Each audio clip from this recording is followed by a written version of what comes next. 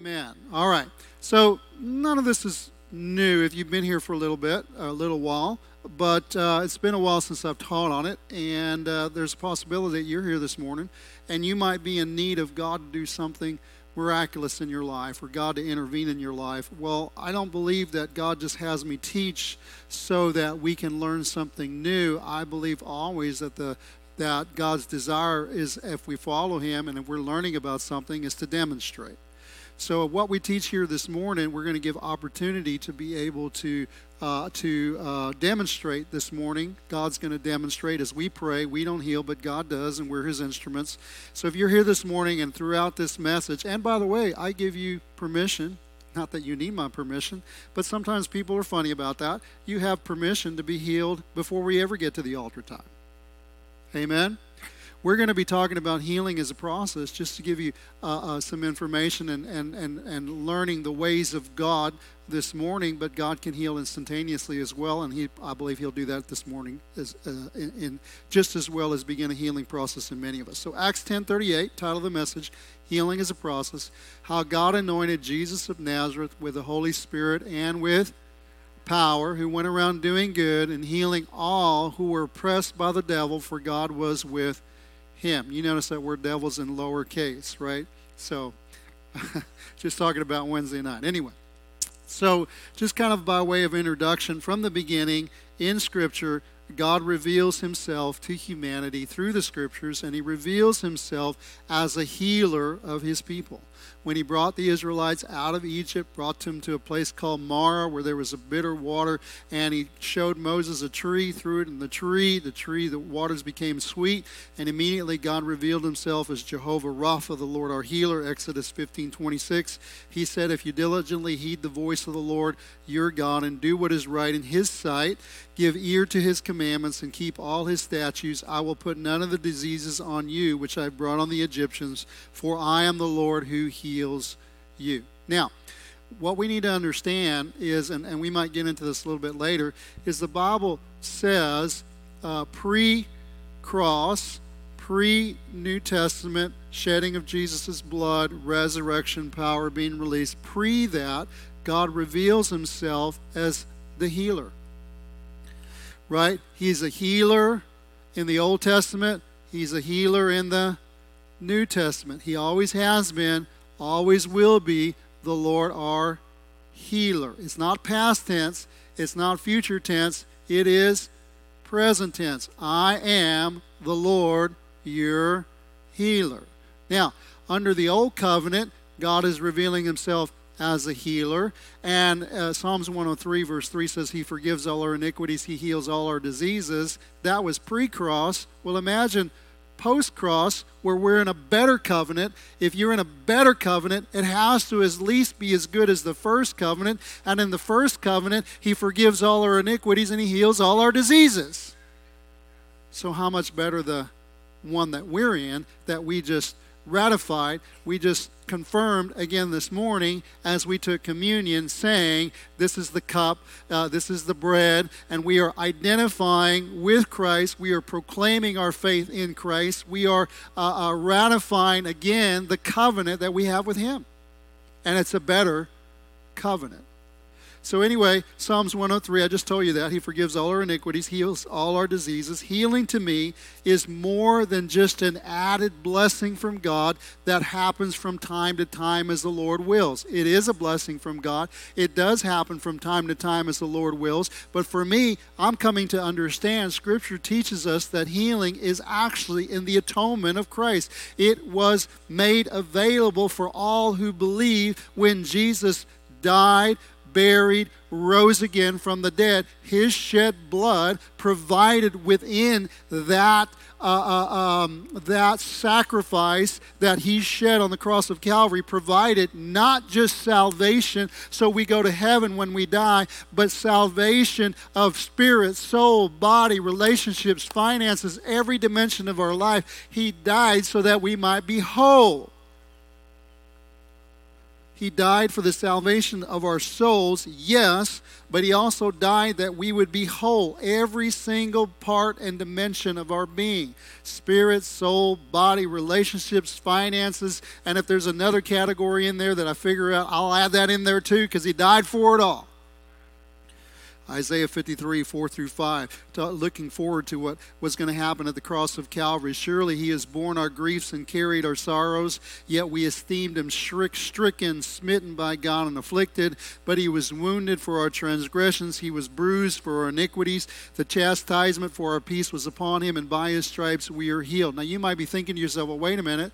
That doesn't mention anything about healing, and which is what we're talking about here today. Well, the way they translated it in the scriptures out of Isaiah, it does not. But the Holy Spirit had a better translation, because he moved upon Matthew to translate this same scripture and apply it to what it truly means in the New Testament, where it says in Matthew 8, 16 through 17, talking about what was happening in Jesus' ministry, the Bible says, when evening had come, they brought to him, Jesus, many who were demon-possessed, and he cast out the spirits with a word and healed all. Who? All, not some, not most, but all. It didn't matter if they were young, didn't matter if they were old, it didn't matter if they were women, didn't matter if they were men, it didn't matter who they were, he healed them all. It didn't matter if they were, at this particular time it was only Jewish, but we'll find that it didn't matter if you were Jewish, it didn't matter if you were Gentile, he healed them all. You hearing what I'm saying? He cast out the spirits with the word and healed all who were sick, that it might be fulfilled what was spoken by the prophet Isaiah. Remember, we read it. He carried our griefs, he bore our griefs, and he carried our sorrows. But the Holy Spirit put it upon Matthew to translate it this way: he himself took our infirmities and he bore our sicknesses. That's what the Holy Spirit wanted to bring out. That Jesus' death, burial, and resurrection on the cross of Calvary, on that cross, it was what created the opportunity. But you said, well, he hadn't gone to the cross yet, but the Bible says from the very foundation of the world, he was slain. So, but the cross of Calvary would ratify God's purpose in healing, delivering, setting people free. It was all accomplished because of what Jesus did at the cross. He took our infirmities and he carried our sicknesses. So many people, what happens is, when we've been taught over and over and over again that the cross of Calvary and dying on the cross is for forgiveness of sins, and it is. But it's much more than that. It is much, much more than that. In the book of Romans, Paul gives a summary statement of the gospel, Romans 1, 16 and 17. I am not ashamed of the gospel or the good news of Christ, for it is the power of God to the salvation for everyone who believes, for the Jew first, also for the Greek. That's just their way of saying for everyone in the world. For in it, the righteousness of God is revealed. How do you access this salvation? From faith to faith, by faith, for faith, as it is written, the just shall live by faith. Well, you're talking about salvation. That's not talking about healing. That's talking about salvation. Thank you for bringing that up. The word Paul uses for salvation is from the Greek word sozo. Sozo means more than just having your sins forgiven and going to heaven. It actually means wholeness. Wholeness of spirit, wholeness of soul, wholeness of body. I believe that Paul was saying, and the Bible teaches us, that is the will of God that people would be whole. That they would be saved, they would be healed, they would be made whole. Furthermore, I believe it's the will of God, and the Bible teaches that people walk in health and wholeness in every dimension of their life. What do you mean? What's the difference between those two?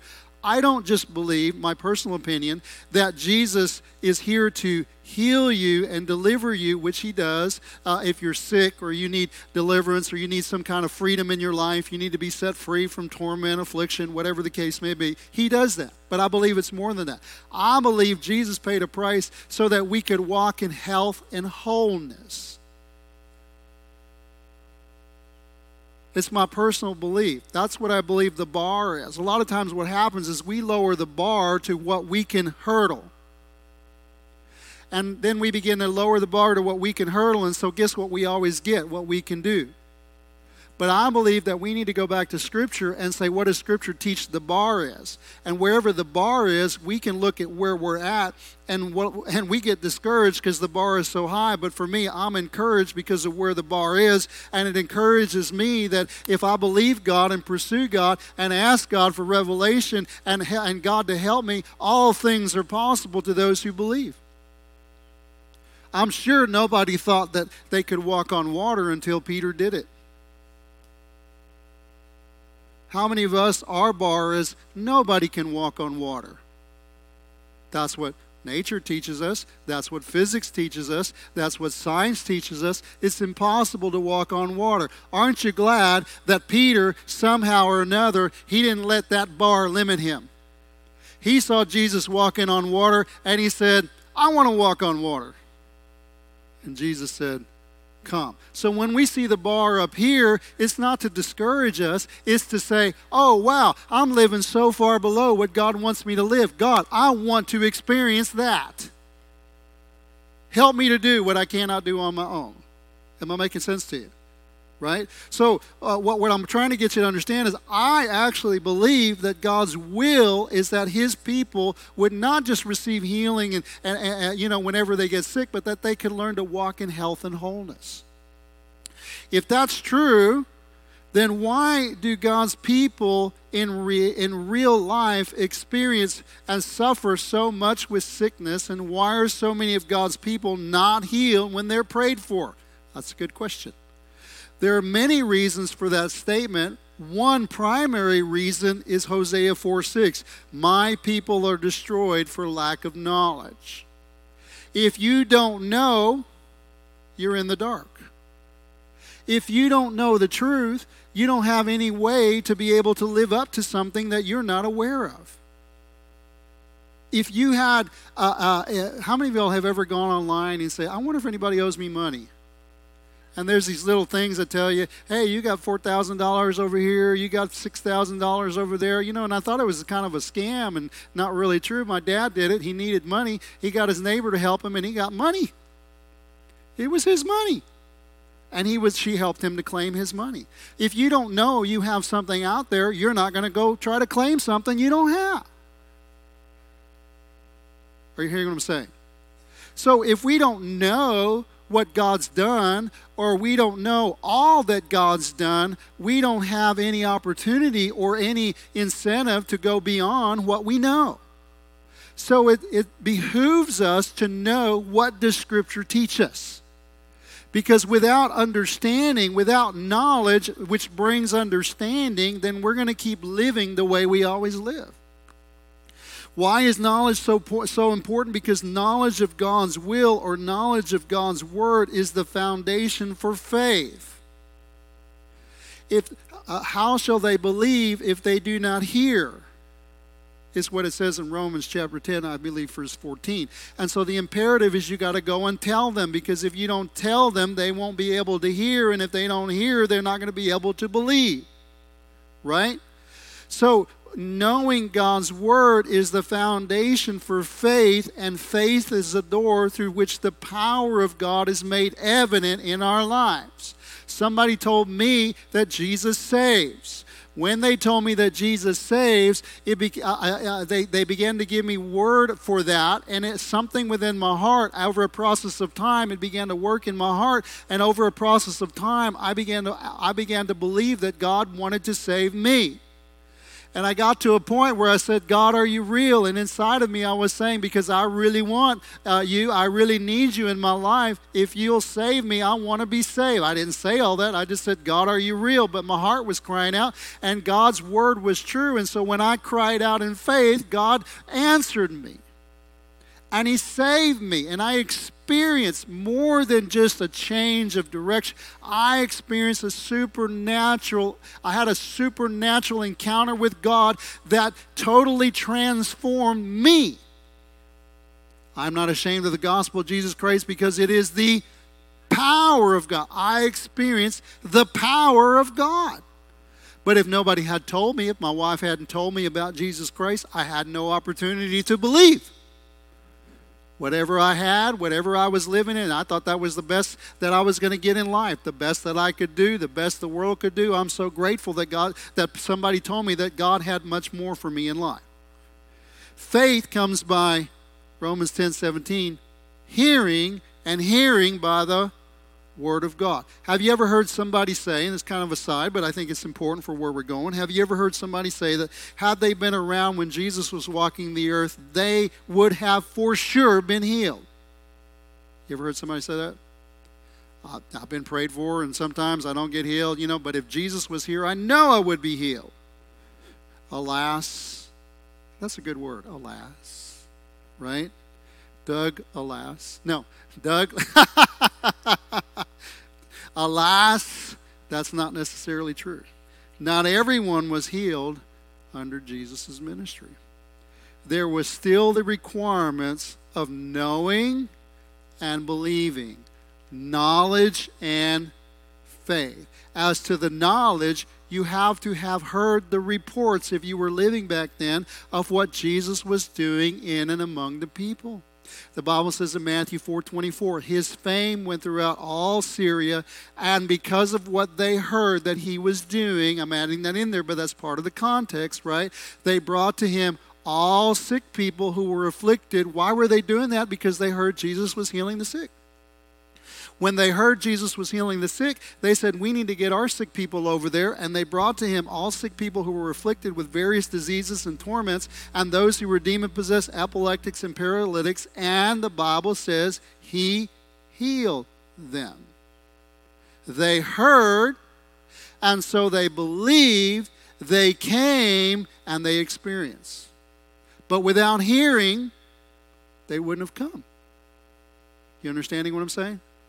Then, as people heard the reports of what Jesus was doing in hearing the word and the effects of the word, faith had the opportunity to manifest. But faith was still necessary. I'm not talking about how much faith. I'm not talking about how little faith. All I'm saying is that the Bible says, Paul said it this way, I'm not ashamed of the gospel of Jesus Christ because it's the power of God unto the salvation of those who believe, those who have faith. Without faith, it is impossible to please God. Hebrews 11 verse 6. You've got to have faith. You can't eliminate faith from the equation. Right? When the Word of God went forth, faith had the opportunity to manifest, but faith was still necessary. Remember, Jesus is the Word, so in hearing what He said and did, the people now had the knowledge of the will of God and the Word of God. John 1:14, the Word became flesh, talking about Jesus, and dwelt among us, and we beheld His glory. The glory is of the only begotten of the Father, full of grace and truth. Having knowledge of God's Word, having knowledge of God's will, faith was still necessary for the Word of God to show itself powerful in the lives of God's people. And I'm going to prove that to you. In Mark 6, 2 through 6, the Bible says that Jesus had gone to his hometown in Nazareth, and when the Sabbath had come, he began to teach in the synagogue, and the Bible actually says, as was his custom. So everywhere he went, he would go into the synagogue, and I like what Kenneth Hagin says, he would actually give the same scripture, which was in Isaiah, I think it was chapter 61, verses 1 through 3. The Spirit of the Lord is upon me because He's anointed me to preach the good news to the poor. He's with the same scripture, and He would give everybody the same opportunity. And in other places, they believed Him and they received from Him. But when He came to Nazareth, the Bible says, He began to teach in the synagogue, and many hearing Him were astonished, saying, where did this man get these things? Because they'd grown up with Him. And what wisdom is this which is given to him that such mighty works are performed by his hands? Is this not the carpenter, the son of Mary, and brother of James, Joseph, Judas, and Simon? Isn't this Mary's illegitimate son? And are not his sisters here with us? And so they were offended in him. But Jesus said to them, a prophet is not without honor, except in his own country, among his own relatives, and in his own house. Now he could do listen to this, he could do no mighty work there, except that he laid his hands on a few sick people and healed them, and he marveled because of their unbelief. Then he went about the villages in a circuit teaching. Teaching what? The same thing. Notice it says that Jesus, who was willing that all came to him, in this paragraph, in this scene, was unable, not unwilling, he was unable to do any mighty work there because of unbelief. The Greek word for faith is the word pistis, right? Okay, so the Greek word for unbelief is the word apistis. It's taking the word faith and putting the word "a" in front of it negates the word faith. So instead of it being faith, it's unfaith. But we translate it as unbelief. Basically, it's no faith. So the literal translation of that word of unbelief is no faith. He could do no mighty work there because there was no faith. It was because there was no faith in the people of the hometown of Nazareth that no mighty work could take place. Even though Jesus was there, remember we started this by saying if Jesus was here, everybody would get healed. No. Even though Jesus was there, if they didn't believe, they would not receive. Now, how many of you know that Jesus is here today? His presence is in this place, right? So, what do I need to do to receive? I'm getting ahead of myself, but how many of y'all could take a guess and say, I need to have faith. I need to believe, right? We see this same principle taking place in another account of Jesus walking through the midst of a vast crowd of people. In this crowd, there was a woman pressing through to get to a place where she could touch the hem of Jesus' garment. Mark 5:25-34. A certain woman had a flow of blood for 12 years. How long has she been suffering? 12 years. And she suffered not only from the affliction that she had, but she suffered from the doctors as well. She spent all that she had. Here, give me your money, and I'll tell you what you can do. Well, it didn't work. Give me some more money, and I'll give you something else you can do. But she got I don't have anything against doctors. I'm just telling you what she went through, right? She got no better, but rather grew worse. When she heard about Jesus, so she heard, right? She came behind him in the crowd and touched his garment, for she said, if I may only touch his garments, I shall be made well. And the Bible says immediately the fountain of her blood was dried up, and she felt in her body that she was healed of the affliction. Now wait a minute, you said that she had to have faith. Hold on, we'll get there. And immediately, Jesus, knowing in himself that power had gone out of him, turned around in the crowd and said, who touched my clothes? But his disciples said to him, you see the multitude thronging you, and I'm going to add this in, touching you, and you say, who touched me? And he looked around to see her who had done this thing. But the woman, fearing and trembling, knowing what had happened to her, came and fell down before him and told him the whole truth. And he said to her, daughter, your faith has made you well. How many of y'all see that? Your faith has made you well. Go in peace and be healed of your affliction. How many others were there that day touching Jesus in that vast crowd, but only one was healed? Who was the one that was healed? The one who said to her, you had faith. The woman who had faith to be made well. What I want to bring out to you today is that not only was everyone not healed when Jesus walked the earth, but there's often another false understanding of those people that were healed, that they were all healed instantly. You say, why is this important? Okay, because if you think that the only way to get, if I'm going to get healed miraculously by God, if my shoulder hurts and I got prayed for and it's still hurting, then I didn't get healed, then you're going to walk away without faith. But if you believe and understand that in Scripture, when people get prayed for and there was no immediate manifestation of the healing, it didn't mean that they didn't receive something from God. Then you'll keep I like what Ken Haman said, keep the switch of faith turned on. You'll keep that switch turned on. Okay, it's kind of like Mike Gregory is coming around and working on the electrical and some things that we have. And so sometimes we have the breakers turned off, and you try a light switch and it doesn't work, right? And so what a lot of times will happen is we want to find out if we've got power to there, we got to go kick on the breakers. We'll keep the light switch on.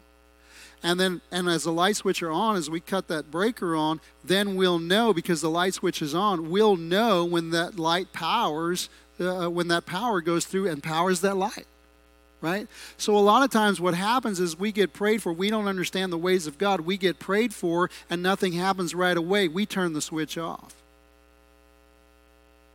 Didn't work. God didn't want me to get well.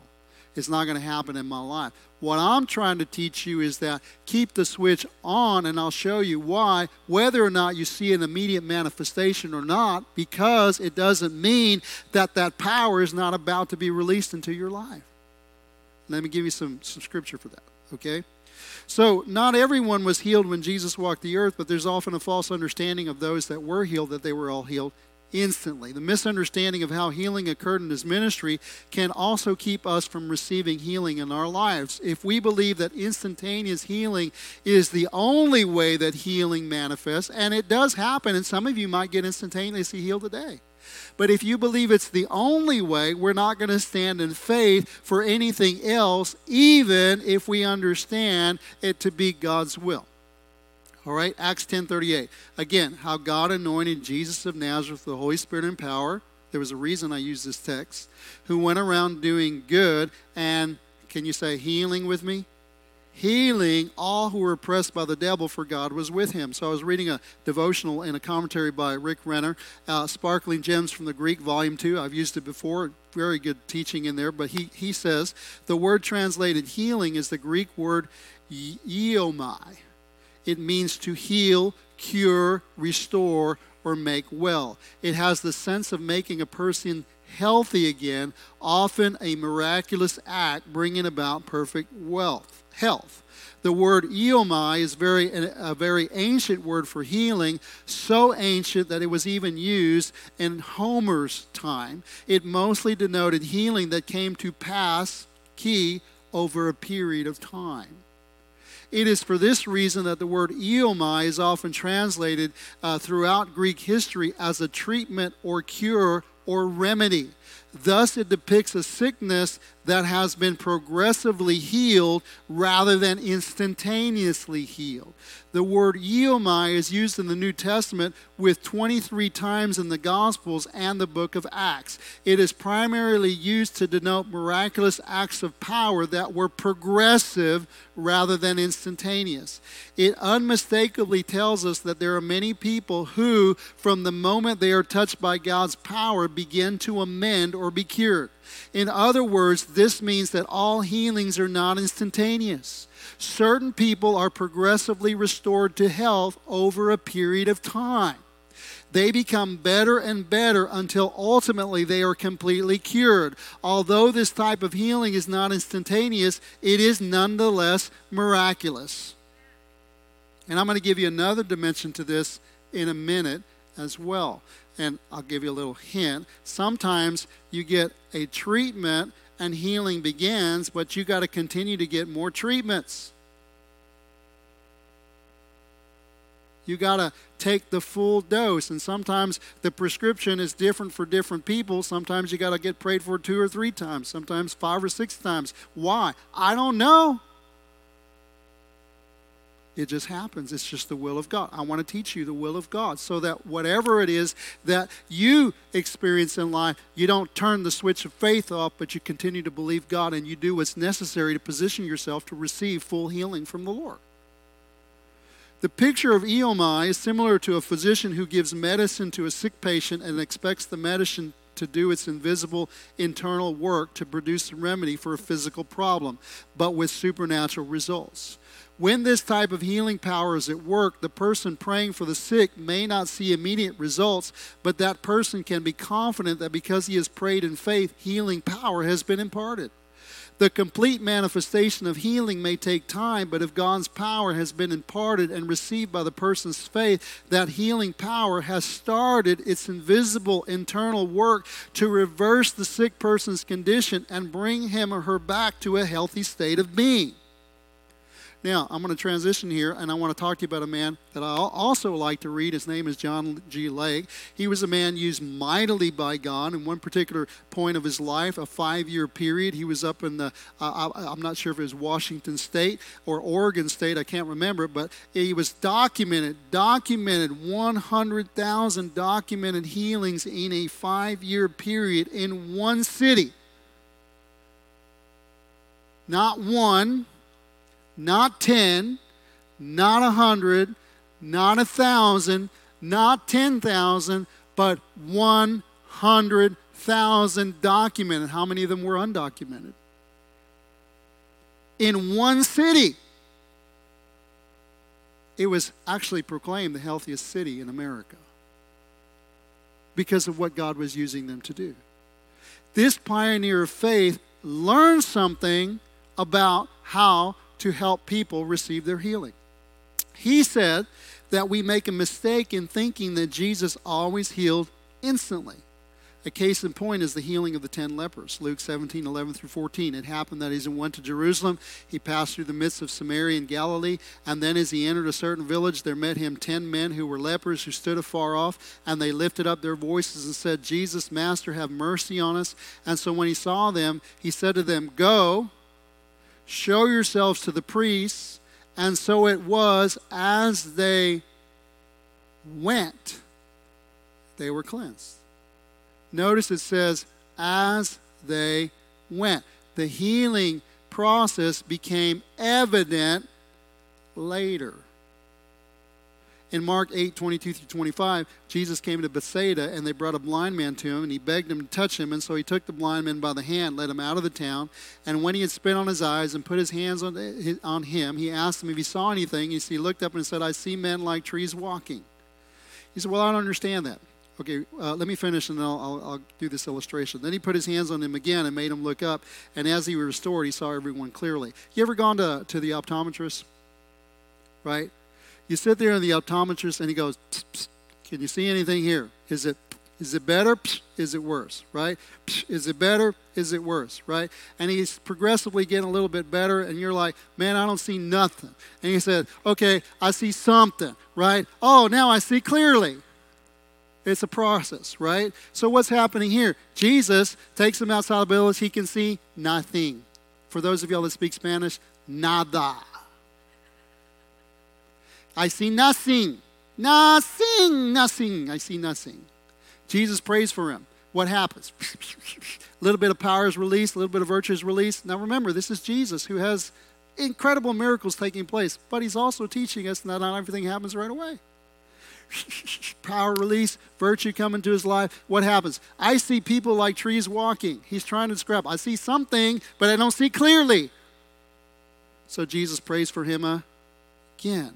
And when he prays for him again, more virtue was released into his life. Because that's what he said when the woman with the issue of blood touched him. Virtue came out of his body. Power came out of his body. More power, more virtue. Why did it take twice? I don't know.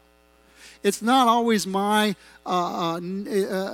to me to try to figure out how God moves. It's to figure out the ways of God so that I can position myself to however he chooses to move. Are you hearing what I'm saying? Jesus laid hands on a blind man. What do you see? The man replied, I see men as trees walking. His sight was still imperfect. Jesus laid his hands on him the second time, and he saw clearly. John Lake goes on to say, healing is by degree based on 2 conditions. Can you say 2 with me? The degree of healing virtue administered. And when I take Tylenol, we just use Tylenol, right? When I take Tylenol, it says extra strength Tylenol. What does that mean? 500 milligrams. So what does that tell you? There might be some Tylenol that has 250 milligrams. There might be some Tylenol, I don't know, is there less, right? Let's just it might be 100 milligrams, right? Okay, so how much Tylenol is in that one pill that you're taking? Is there 100 milligrams? Is there 250 milligrams? Is there 500 milligrams? Well, you can take one pill, but not necessarily get the same dose. So when you get prayed for, how much healing virtue is being administered? You might get a 100 milligram dose. You might get a 250 milligram dose. You might get a 500 milligram dose, or you might get everything you need. We don't know. God doesn't always tell us. But healing is based on two conditions. The degree of healing virtue administered. Second, the degree of faith that gives action and power to the virtue administered. Okay, so let's say you get a 500 milligram dose, and we're just going to say 500 is out. You get the highest dose, but you have no faith. What's it going to do? Nothing. Some medication you take, it happens a lot with supplements. I'm moving around a lot and the camera's not moving. So it happens a lot with supplements, right? You take supplements and you're like, okay, I'm taking vitamin C, I'm taking vitamin D. But if you talk to doctors, what they say is most of those just go right out your body. You don't absorb them. Why you don't absorb them? I don't know. Doctor didn't tell me. But here you're taking all these supplements and they're doing nothing for you except draining your pocketbook. Right? Why doesn't it absorb? I don't know. But the Bible teaches us how you absorb what you've been given is by faith. So even if you get a little dose, but you have faith, it'll do something in your body. We have no control about how much dosage is given to us, but we can control how much faith we have. Now, when I say about how much faith, whether we receive in faith or not. Sometimes we come up to get prayed for, and there ain't no faith at all. Oh, I'll give it a try. Why not? Huh? Yeah. I tried everything else. Let's give it a try. But it's not like, God's going to heal me. God, this woman with the issue of blood, she was a man, if I can just touch him, I'm going to be healed. And we're like, yeah, give it your best shot. Got nothing else to lose. That's not faith. Faith is, I'm going to believe that God's going to touch me. I'm going to believe that God's word is true. And I'm going to get prayed for. And if it's not, I'm going to receive something from God. And if I don't receive it all the first time, I'm going to go up again and get another dose. I'm going to keep getting prayed for until that process is complete and I am healed. I don't doubt where it's going to happen. I believe it's going to happen. I don't know how or when, but it's going to happen. Hebrews 4:2 says, the word which they heard, talking about the Hebrews in the wilderness, did not profit them because it was not mixed with faith in those who heard it. I like the King James Version that says they did not mingle it with faith. Right? It's kind of like you're doing this recipe. Somebody said the other day, I made some cornbread and I forgot to put baking powder in it. Right? What happens if you make cornbread with no baking powder? Flat. Nothing. What gives it life? The baking powder. What gives the Word of God or the virtue that you're receiving life? Faith. Somebody's getting it this morning. In my own life, I remember when I was at Bible college and I invited Anna, who was my girlfriend at the time, for an event that we were having. I'm not sure if it was homecoming or some kind of, something like that. So she came up and she happened to be suffering from a severe headache. So I prayed for her in accordance to the scripture in Mark that says, and these signs will follow those who believe. They will lay hands on the sick and they will recover. I kind of shortened that. So go to verse 18. These signs will follow those who believe and they will lay hands on the sick and they will recover. I said, okay, I'm going to pray for you. The Word of God says this. At that time I was just pretty black and white. It says this. I'm going to do it. You're going to get healed, right? Pray for her. You feel better? No. I said, my expectation is that she would be immediately better. She didn't get immediately better the way I thought she should. So I went and talked to God about it. And I said, God, you said in your word this is what was going to happen. God wasn't upset with me at all. He says, what does my word say? It says, you shall lay hands on the sick and they shall recover. He said, recovery is not immediate. Recovery is a process. And I said, oh. I learned something. I learned something that I'm trying to teach you. Just because she didn't get better right away doesn't mean that God didn't touch her. You understand what I'm saying? So what's my point today? Well, in concluding, as I stated previously, I believe healing is in the atonement of Christ. It's my belief that when Jesus died and resurrected in his glorious work on the cross, not only did Jesus pay a price for the salvation of our souls, but for wholeness in every part of our being. While there are several ways of receiving healing to us, revealed to us in Scripture, what I wanted to bring out is another way that God heals, another way that God moves, and that healing is progressive. It's not always instantaneous. We want to believe God for the instantaneous, but we don't want to disbelieve God when it's not instantaneous. Hopefully what we learn today is that healing is also received progressively. I don't remember the exact story, but people that they get prayed for and then they go home and there's no immediate change in their life, but 2 days go by, 3 days go by, and they tell them, whatever you do, keep the switch of faith on. Don't turn off that switch of faith. Just keep believing God, and 3 or 4 days later they wake up and the healing manifests in their life. God's touched me. God's healing me. I know God touched me. I know God healed me. The knowledge of how God works and how God heals allows us to more fully cooperate with Him as we position ourselves according to how He does things and steadfastly stand in faith upon His Word, believing for God's will for our wholeness to manifest in our lives as we follow His divine prescription for our healing and health. Now, listen, in my own personal life, I'm believing God for the fullness of everything that He's provided for in the Word. I don't want to leave anything on the table, right? I just don't. Now, it doesn't mean that I'm seeing everything manifest in my life, but it doesn't mean I'm going to stop believing either. So one of the things I started doing, I said, well, how do I stand in faith? Abraham, when God told him, you're going to have a child, 100 years old, he said, change your name from Abram to Abraham. I said, well, I'm not going to change my name. Do you want me to change my name, God? I'll change my name if you want me to change my name. I don't believe He told me to change my name, And so what do? And I fell upon communion, and I take communion every morning. And when I take communion, it's my way of saying, I say to you, Lord, my name is Abraham. This is my way of saying, I believe you, even though it hasn't manifested in my life. I believe what your word teaches me, that I'm healed and I am whole, and I will continue to stand, I'll continue to believe, and I'll continue to walk it out until I see, and I will see the full manifestation of what He promised me. But not only that, I also believe that He spoke to me one day and He said, you're going to be wrinkled and vigorous. The Bible says about Moses, he was 120 years old, but he was full of vigor. And at 120 years old, God said, I want you to climb to the top of the mountain because you're going to die up there. Well, apparently he had a lot of life of him at 120 years old if he could climb a mountain. I don't see him. It doesn't say Moses had a walker.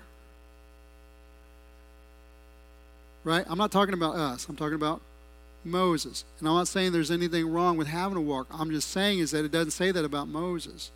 He was full of vigor. He was full of life. His eyes did not grow dim, and he was full of vigor. He was full of life at 120 years old, right? So I'm actually believing when the Lord spoke that to me, He said, Rick, because as you get older, how honest can I? As you get older, you're wondering, what am I going to be struggling with when I get older?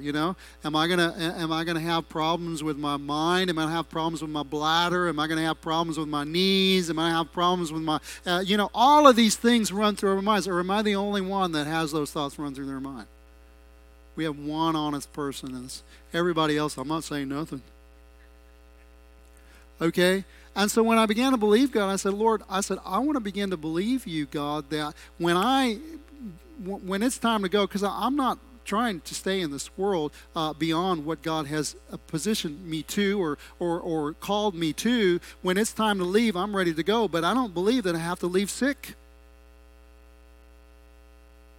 You say, well, you say, what do you mean you don't believe that? That's what I'm believing for. I'm believing that I can leave this world at the time of transition. God says you're going to go. I'm going to believe, God, that at that time I'm going to close my eyes and be absent from this life and present in the next. He said, well, you may not get that. Well, again, I'm not going to lower my bar to what you want. I'm going to raise my bar to what God says is possible. And even if I don't attain it, I might attain a lot more than you will. I'm not trying to fight with you. I'm not trying to in any way condemn you. I'm trying to say is that I prefer to keep the bar here and believe God for that. If I don't attain it, it doesn't mean it's not for lack of trying. I'm going to try to get there. And hopefully I'll go farther than what has been happened in the past, and my children will learn something from my life when they say, God, Dad lived better than I thought he would. I want to believe God for what he was believing for. And the next generation, and maybe at some point we can begin to experience not just healings, when we're sick and all these kind of things which we want and we will experience, but we can get to a place where the body of Christ expects that we're going to live in health and wholeness. And if it's not happening, we go to bat saying, God, this ain't right. Something's got to change. Something's got to happen. There's something that happens not only when we as individuals believe, but as a body, we begin to believe God for what he provided for at the cross of Calvary. Well, I didn't know that. That's why I'm trying to teach you this morning. You got to know what God's will is and then begin to believe God for what he says in his word. I think somebody